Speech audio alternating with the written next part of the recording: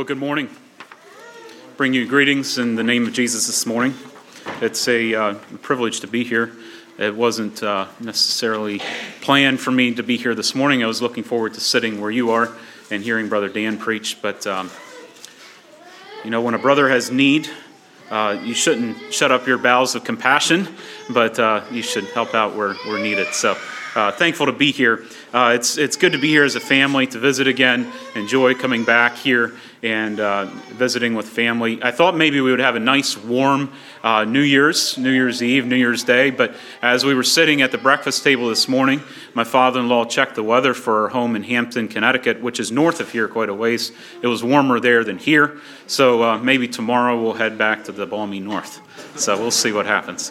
But anyway. So it's a privilege to be here and to share with you this morning. The title of the message is Emmanuel, God with us. Now, some of you might be in this frame of mind. December 25th is past. I'm ready to move on from Christmas. I'm ready for the new year and the challenges, setting goals for the next year. Not so fast with that, because Christmas is not just a December thing. It is an all-life, all-encompassing thing in our lives. And so, Emmanuel, God with us. And my question for you with that this morning is that nostalgia for you, or is it a reality of life? Because this time of the year, we sing songs like, O come, Emmanuel. And we were pretty close to it this morning in the songbook. I thought maybe we would sing it, but we didn't go there. But we sing, O come, Emmanuel. And the word Emmanuel often brings memories of Christmas. At least it does for me. Usually Christmas time is when we talk about Emmanuel, about God being with us. And in some ways it can be nostalgic in nature. And especially for myself, I've grown up in a good home. I have a good, when I think about Christmas, it brings back good memories. And it doesn't for everybody. Not everybody's in those shoes, and that's okay. But for me, sometimes it can almost be nostalgic in nature. But I guess my question for you this morning, when you think about Emmanuel and God with us, is this reality in your life, or is it just nostalgia? Does it cause wonder in your heart that your Creator wants to be with you and to dwell with you? He's not just somewhere out there and watching you from a distance, but He wants to be with you. He wants to dwell with you. In 1944, it was towards the end of World War II. Dietrich Ritschl, he's a German theologian, his city was bombed and thousands of people were killed. After the bombing stopped, Dietrich was lying on a bench in the railroad station that was serving as a makeshift hospital. Looking up through the partially destroyed roof as the fires were burning all over the destroyed city, he caught a glimpse of the inscription carved into one of the remaining sections of the ceiling. It read, "Beyond the stars there must live a gracious Father." Beyond the stars there must live a gracious Father. Lying there looking at that inscription, he thought, I do not want such a God. I do not want a God who is beyond the stars. I want a God who is here. I want a God who is present, a God who is available, a God who knows and understands my situation. Now, who is God to you this morning? Is He the God beyond the stars that doesn't care for you, or is He the God that dwells with you? We sing the song, There Is Beyond the Azure Blue. And I love the song. It's a good song. I think we should sing it. God is big, and it is good for us to remember the greatness of God. But even, maybe not even more than that, but in the midst of that, in God and His greatness, He also wants to have that personal relationship with His people. He wants to be with His people. I invite you to turn with me to Matthew chapter 1, and we're going to read the Christmas story from Matthew. Matthew chapter 1, we'll read verses 18 through 25. Now, we could include the whole chapter. Maybe we should. I'm not planning to this morning. In light of the Sunday school that we read, there's some interesting characters here in the beginning of chapter 1, but I think we'll focus on verses 18 through 25 here, and especially verse 23. Matthew chapter 1 and verse 18. Now the birth of Jesus Christ was on this wise. When as his mother Mary was espoused to Joseph, before they came together, she was found with child of the Holy Ghost. Then Joseph, her husband, being a just man and not willing to make her a public example, was minded to put her away privately.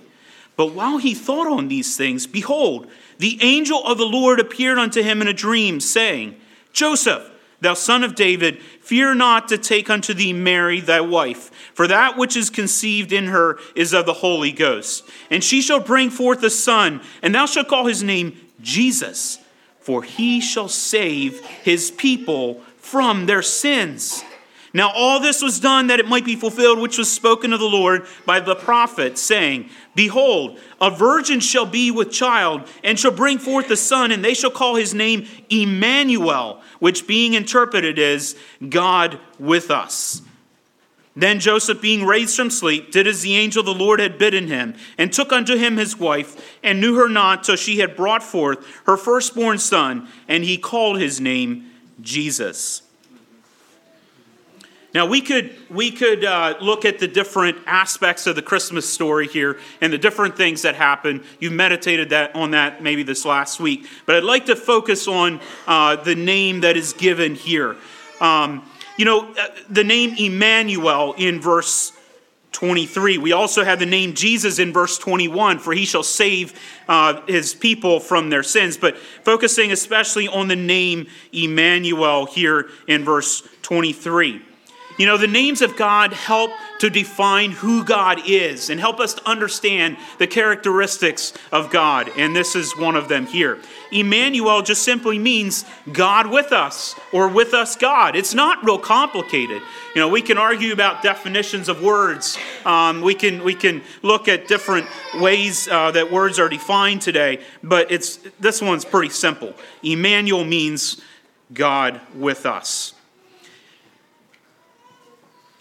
See, the Jewish people at this point had just come through a dark period, a time when there wasn't a lot of revelation from God. And so when Zacharias gets the message from the angel in the temple, and then we have Mary and Joseph hearing from the angels as well, this was a good thing.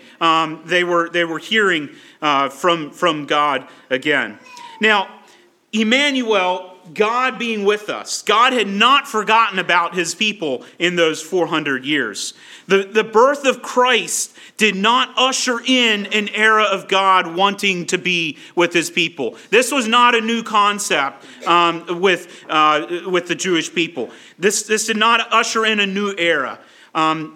God wanting to be with his people is through the scriptures. God loves his people. God wants to dwell with his people. He cares about his people. And so what I'd like to do here this morning in our short time together is just simply not look through the lineage of Matthew chapter 1, but what I would like to follow is the thread of God wanting to dwell with his people, the history of God dwelling with his people in the Word. So going to Genesis, right from the beginning, and we'll just read one verse here. I know we're jumping into the middle of Genesis 3 and verse 8, and maybe we should look at the context, but for sake of time, we won't do that here this morning. But this is in Genesis 3, as right after Eve took of the fruit of the tree and she gave it to Adam, and we see in verse 8, and they heard the voice of the Lord God walking in the garden in the cool of the day. Why was God walking in the garden? He had the heavens to look at. He had all kinds of things to go look at. Why was he walking in the garden in the cool of the day? He was looking for his people. Okay? It says, and Adam and his wife hid themselves from the presence of the Lord God amongst the trees of the garden. God wanted to interact with Adam and Eve. God loved his people. And so he was, it almost seems here like this was a normal practice for him to come down and walk in the garden in the cool of the day and to communicate with his people, with his creation. Now, we know as we follow this chapter that things didn't stay that way because of sin. the relationship between God and man was not the same. The relationship, in a sense, was broken because of sin. The relationship was marred when sin entered the picture. However, it did not end God's love for his people. God still loved his people, even though they sinned and they walked away from him. And so we have Adam and Eve going out of the garden, and there's a lot of things that happen. You have Noah, and we have Abraham and Isaac and Jacob. And then I'd like to turn over to Leviticus chapter 26. So first of all, we had in the Garden of Eden, we had God dwelling with his people. And then here in Leviticus, we have it as well. And this finds the children of Israel in the middle of the desert. They had left Egypt behind, and now they're in the middle of the desert in their wanderings. And we have in Leviticus chapter 26, we have this. Ye shall make no idols, nor graven image, neither rear you up a standing image. Neither shall ye set up any image of stone in your land, to bow down unto it. For I am the Lord your God. Ye shall keep my Sabbaths and reverence my sanctuary. I am the Lord. If ye walk in my statutes and keep my commandments and do them, then I will give you rain in due season, and the land shall yield her increase, and the trees of the field shall yield her fruit. And he goes on to pronounce different blessings. They're in verses 5 through 8. Let's pick up in verse 9. For I will have respect unto you, and make you fruitful, and multiply you, and establish my covenant with you. And ye shall eat old store, and bring forth the old because of the new. I will set my tabernacle among you, and my soul shall not abhor you. And I will walk among you, and will be your God, and ye shall be my people. I am the Lord your God, which brought you forth out of the land of Egypt, that ye should not be their bondmen. And I have broken the bands of your yoke, and made you go upright. And so here we find the children of Israel in the desert. And God wants to dwell with his people. He wants to be with them and to dwell with them. See, the tabernacle, in a sense, was a way for God to reconcile, or for man to reconcile in his relationship with God. That was the purpose of it. It was a way of bringing reconciliation to what happened in the Garden of Eden and in the sin that happened there. The tabernacle was a way to reconcile that relationship with God and man. It was a foreshadow of what Jesus was going to do when Jesus came in the form of Emmanuel, in the form of God being with us. Now, it was when God sent Jesus to earth, it wasn't because the sacrificial system had failed.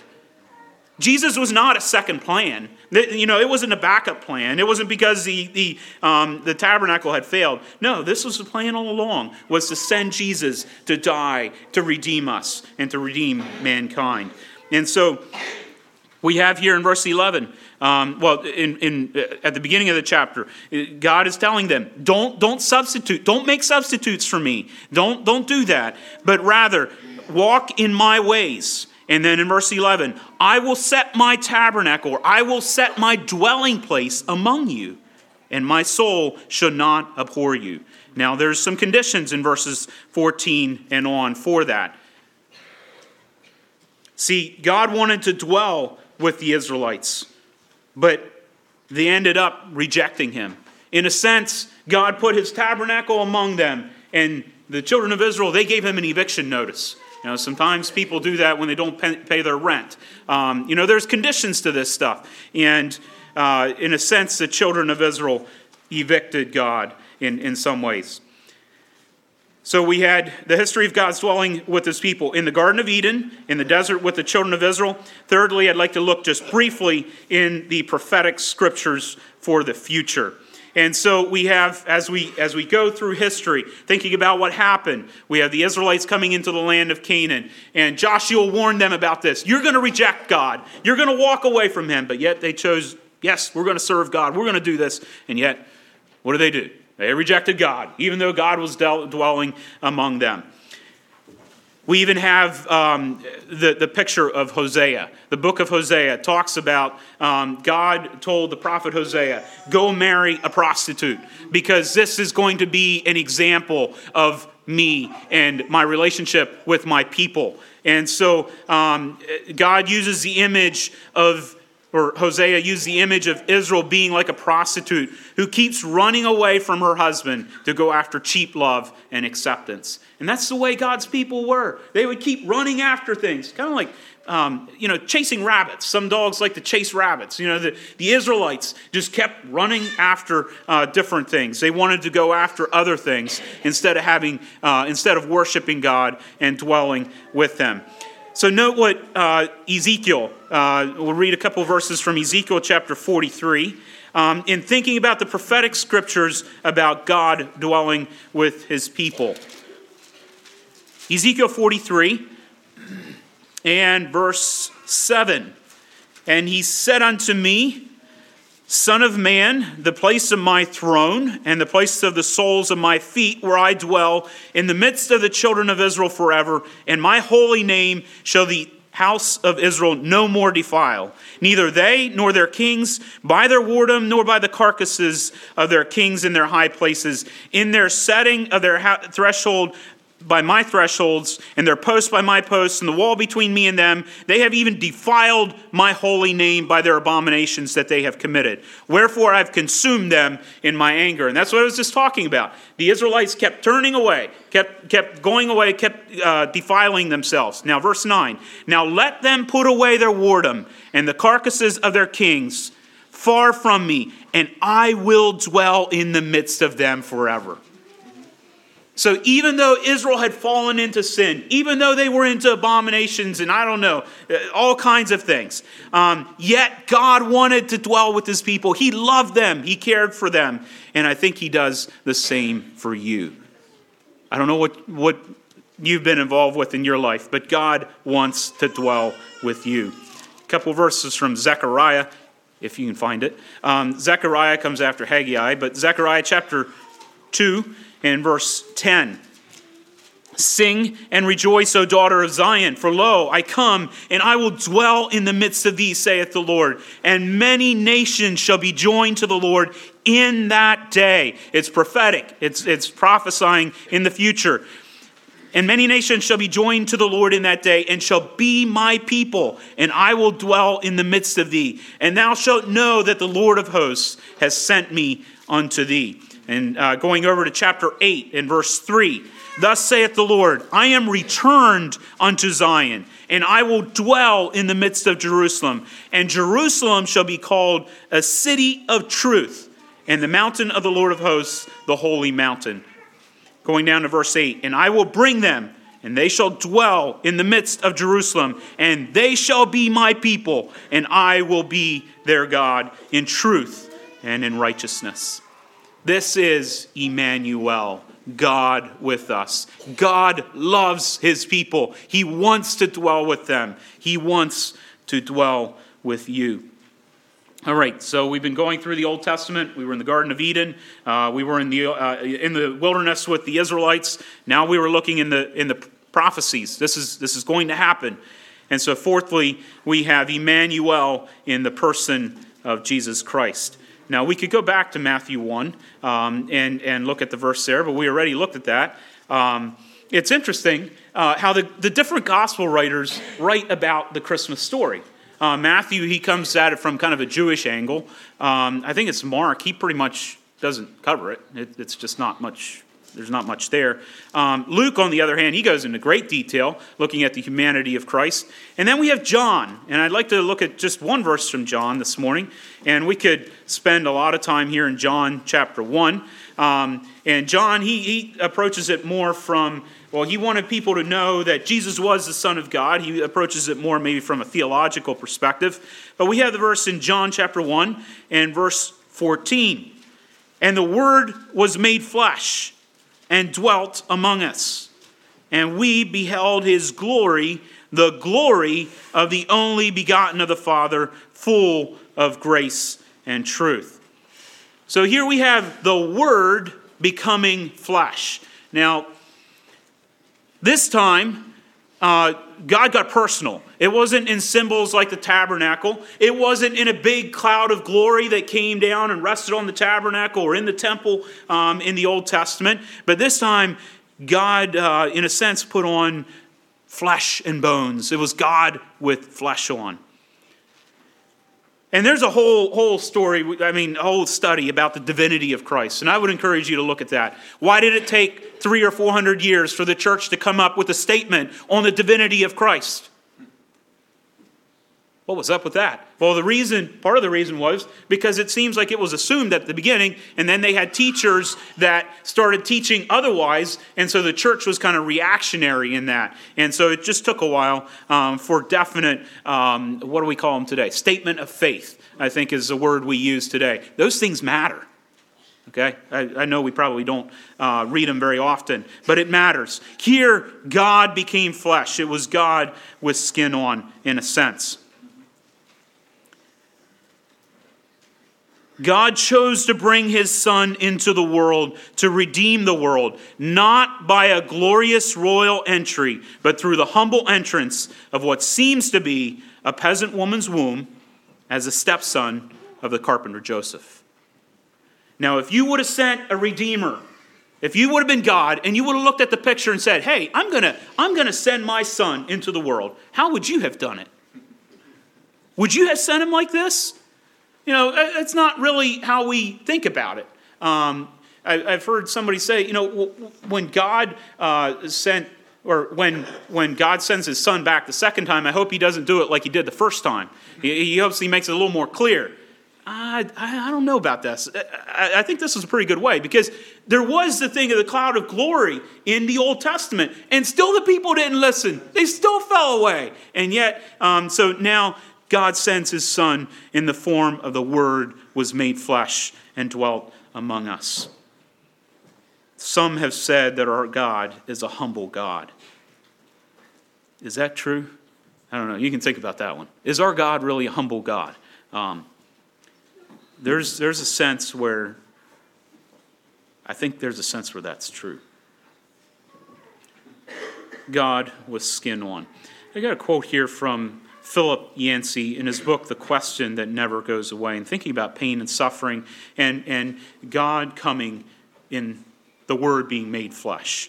For whatever reason, God has chosen to respond to the human predicament, not by waving a magic wand to make evil and suffering disappear, but by absorbing it in person. The Word became flesh and dwelt among us, wrote John in the prologue to his gospel. In the face of suffering, words do not suffice. We need something more. The Word made flesh. Actual living proof that God has not abandoned us. As Dietrich Bonhoeffer put it, only a suffering God can help. Yes, God is a God beyond the stars, but he's more than that. He was willing to be God with us in the form of Emmanuel, in the person of Jesus Christ. A few verses from Hebrews. I've been meditating on these verses the last couple of weeks, and especially in thinking about this thing of Emmanuel, of God being with us. God with us, in that we have an empathetic high priest who knows our weakness. We have a Savior. We have a God who cares about how we feel and about what's going on within us. Hebrews chapter 4, verse 14. Seeing then that we have a great high priest that is passed into the heavens, Jesus, the Son of God, let us hold fast our profession. For we have not an high priest which cannot be touched with the feeling of our infirmities, but was in all points tempted like as we are, yet without sin. Let us therefore come boldly unto the throne of grace, that we may obtain mercy and find grace to help in time of need. Those are some precious verses as we think about Jesus coming in the flesh, the Word being made flesh, and then he dies, he suffers and dies. And that concept is one that's foreign to different religions in our world today. But we have a high priest who suffered.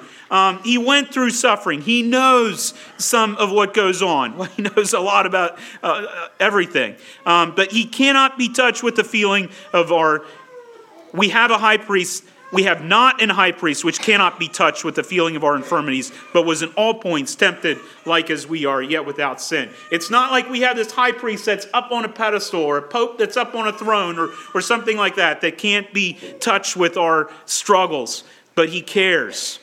And because of that, we can come boldly to him. Now, as I mentioned before, different religions have different ways to respond to this suffering. Buddhism admits that life is suffering and gives us ways to deal with it, gives us ways to work with it. Muslims see suffering as the will of Allah. This is just what happened. You're going to have to deal with it, and you work through it the best you can. I remember December 26th, 2004. That was 19 years ago. There was a large tsunami over in, I think it was in the Indian Ocean or somewhere over there. And as that tsunami came on shore in Indonesia and the surrounding countries, it killed about 230,000 people. There's no way to really get a firm count on that because of the amount of people that died, but it devastated the coastal areas. I remember that when I first heard about that, it was a pivotal event at the time. A number of months later, I had the opportunity to travel to Indonesia with Christian Aid, had a base there for some time, and helped rebuild some houses and things like that. What was fascinating in that is the organizations that were there helping with the rebuilding and the disaster that happened, they weren't Muslim organizations. Even though Indonesia is a predominantly Muslim nation, I think it might be 98% or something like that, that's not who was helping. Most of the aid was coming from Christian organizations or foreign governments that were trying to help out.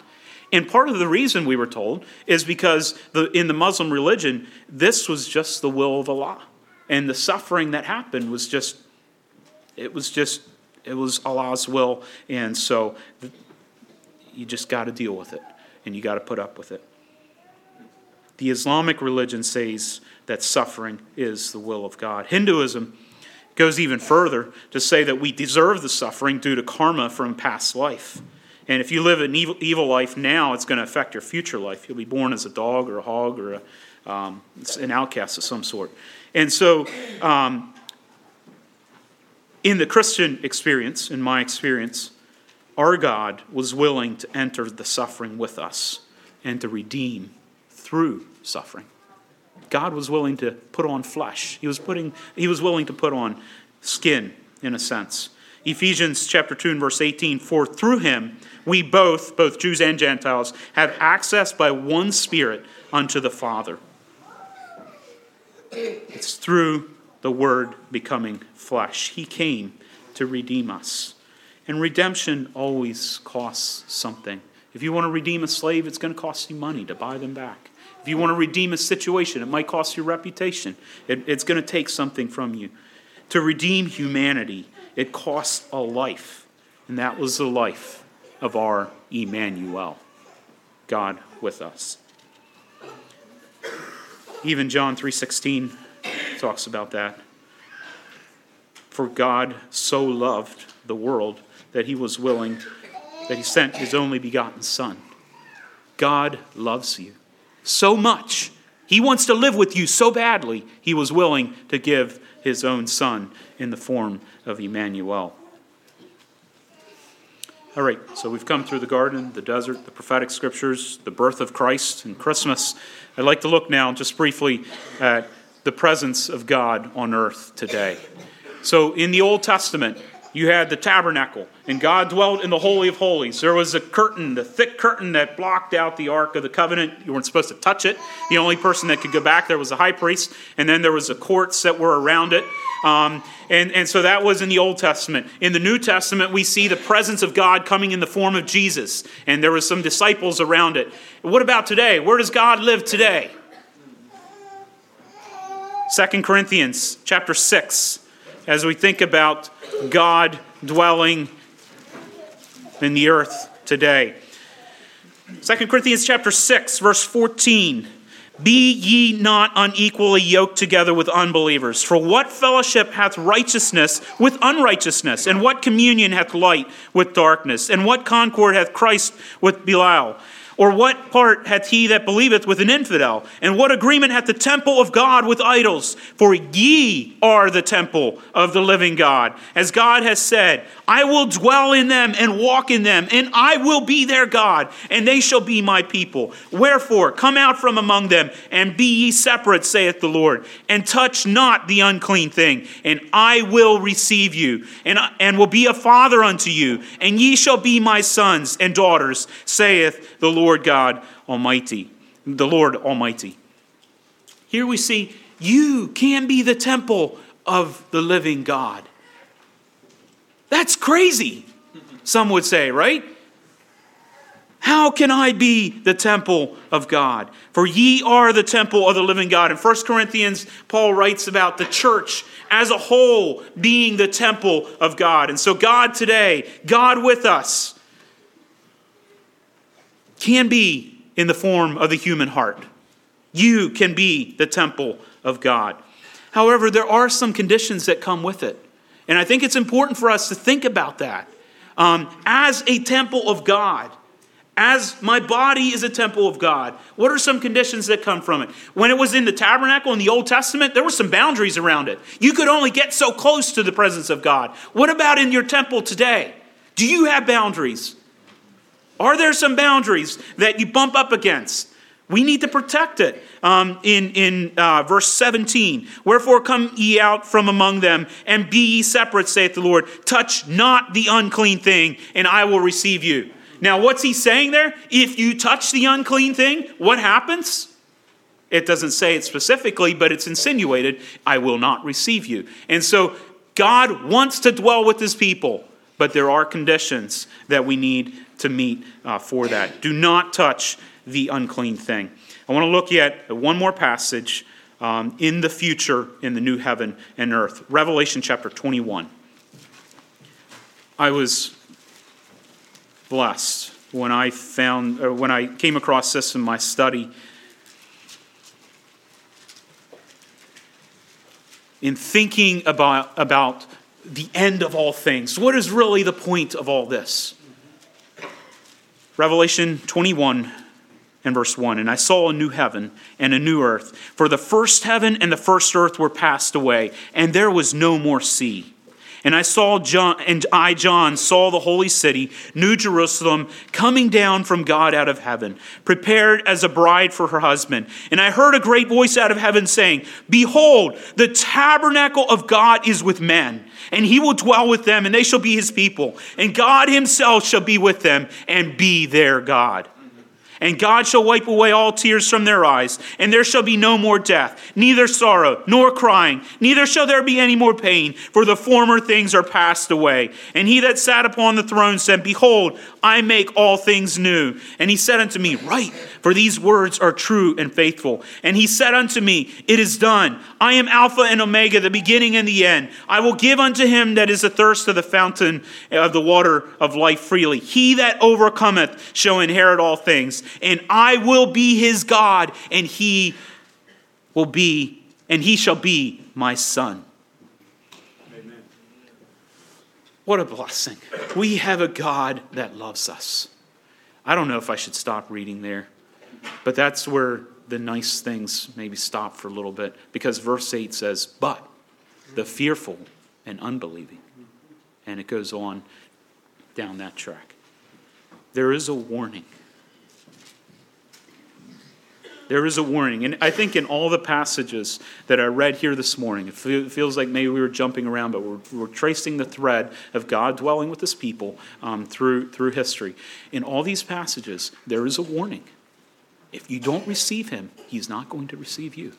And that is a sobering reality of this. Verse 3. At the end of time, we have this. Behold, the tabernacle, or the dwelling of God, is with men, and he will dwell with them, and they shall be his people. And God himself shall be with them, and be their God. God loves you. He wants to live with you. That's his desire, is to dwell with his people. Sometimes in the difficult times of our life, we cry the phrase that was quoted from the book of Psalms by our Messiah, by our Emmanuel, Jesus, on the cross. He said, my God, why hast thou forsaken me? Isn't it ironic that the Son of God, the embodiment of Emmanuel, God with us, quoted this statement? My God, why have you forsaken me? And sometimes in the difficult times of our life, we may feel that way as well. Where is God in the middle of it? On the practical level, sometimes we wonder. I heard of an accident after I preached this last Sunday at my home church. I heard of an accident where an 11-year-old girl was killed. Actually, it wasn't quite instantly, but several hours after the accident, she died. I wonder, where is God in the middle of this? But God cares, even in the difficult times of our lives. As we stand on the threshold of a new year today, we only have a couple hours, 12 hours or so, a little more than that left in the year. We don't know what the next year is going to bring. As we look on the world scene today, we have to wonder, what is the end of all things? When will that happen? What will it look like? But even in the midst of that, I think we can have faith. We can trust that God wants to be with us. He wants to be your Emmanuel. Moses, in his final instructions to Joshua in Deuteronomy 31, verses 7 to 8, he said this, and Moses called unto Joshua and said unto him in the sight of all Israel, be strong and of a good courage, for thou must go with this people unto the land which the Lord hath sworn unto their fathers to give them, and thou shalt cause them to inherit it. And the Lord, He it is that doth go before thee. He will be with thee, and he will not fail thee, neither forsake thee. Fear not, neither be dismayed. Now, I think we can claim that for ourselves today. Moses was talking to Joshua, and so saying, well, I think we can claim it for ourselves. We want that for ourselves, that God will go with us. But we also have this promise in Matthew 28. In the Great Commission, he says to go, Jesus told his followers to go and teach all nations. And then in verse 20, he says, teaching them to observe all things whatsoever I commanded you. And lo, I am with you always, even unto the end of the world. Amen. God wants to be with you. He's promised to be with you if you follow him. God wants to dwell with his people. I'd like to read the words of a song yet in closing here. It's by Charles B. Wyckoff, The Wonder of Wonders. Verse 1, the wonder of wonders as she looked on his face, that this little boy spoke the worlds in their place. The stars and the moon shining brightly on them, the earth and the sun were created by him. The chorus, the wonder of wonders, oh, how could it be that God became flesh and was given for me? The Almighty came down and walked among men. The wonder of wonders, he died for my sin. Verse 2, the wonder of wonders as she heard his small cry, that his voice had thundered on Mount Sinai. The hand that she held so tenderly had made a dry path through the Red Sea. Verse 3, the wonder of wonders as she looked down and smiled, that he was her maker as well as her child. He created the womb that had given him birth. He was God incarnate come down to earth. The wonder of wonders, oh, how could it be that God became flesh and was given for me? The Almighty came down and walked among men. The wonder of wonders, he died for my sin. As you reflect on your life, as you reflect on the past year, look forward to the coming year. I hope that you will reflect on the blessing of having a God who wants to dwell with you. He's not just a God that's beyond the stars, as Dietrich had experienced. His cry that he wants a God to be with him. God is here. He wants to be with you. He loves you. He wants to dwell with you. Let's stand for a prayer. Father, we come to you this morning. Father, we thank you for your love. Father, thank you for the blessing of Emmanuel, of God being with us. And Father, as we as we meditate on that, as we think about that in the coming week, I pray that you would just impress that on our hearts again. And Father, we want to worship you. We want to live with you. And I pray that you would dwell in each one of our hearts. But we commit ourselves to you. We thank you for this time together. In Jesus' name, amen. You may be seated, and we'll have a closing song. The soul once in royal David's city stood alone in cattle shed, where a mother laid her baby in a manger for his bed. Mary was that mother mild, Jesus Christ her little child. He came down to earth from heaven, who is God and Lord of all, and his shelter was a stable, and his cradle was a stall, with the poor and mean and lowly lived on earth our Savior holy. And our eyes at last shall see him through his own redeeming love. For that child so dear and gentle is our Lord in heaven above, and he leads his children on to the place where he is gone.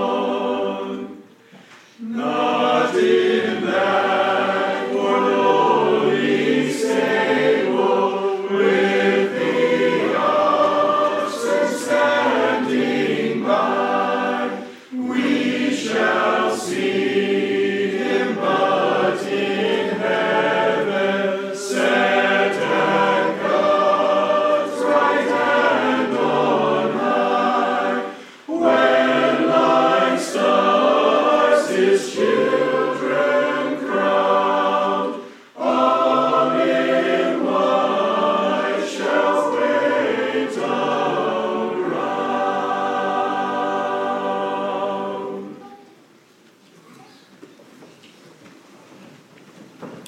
Let's stand together for a closing prayer.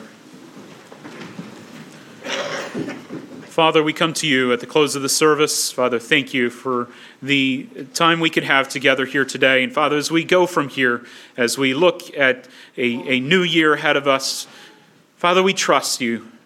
We look to you for strength, for wisdom, and we thank you that you want to dwell with us. And Father, it's our desire to dwell with you. We commit this to you. We thank you. In Jesus' name, amen.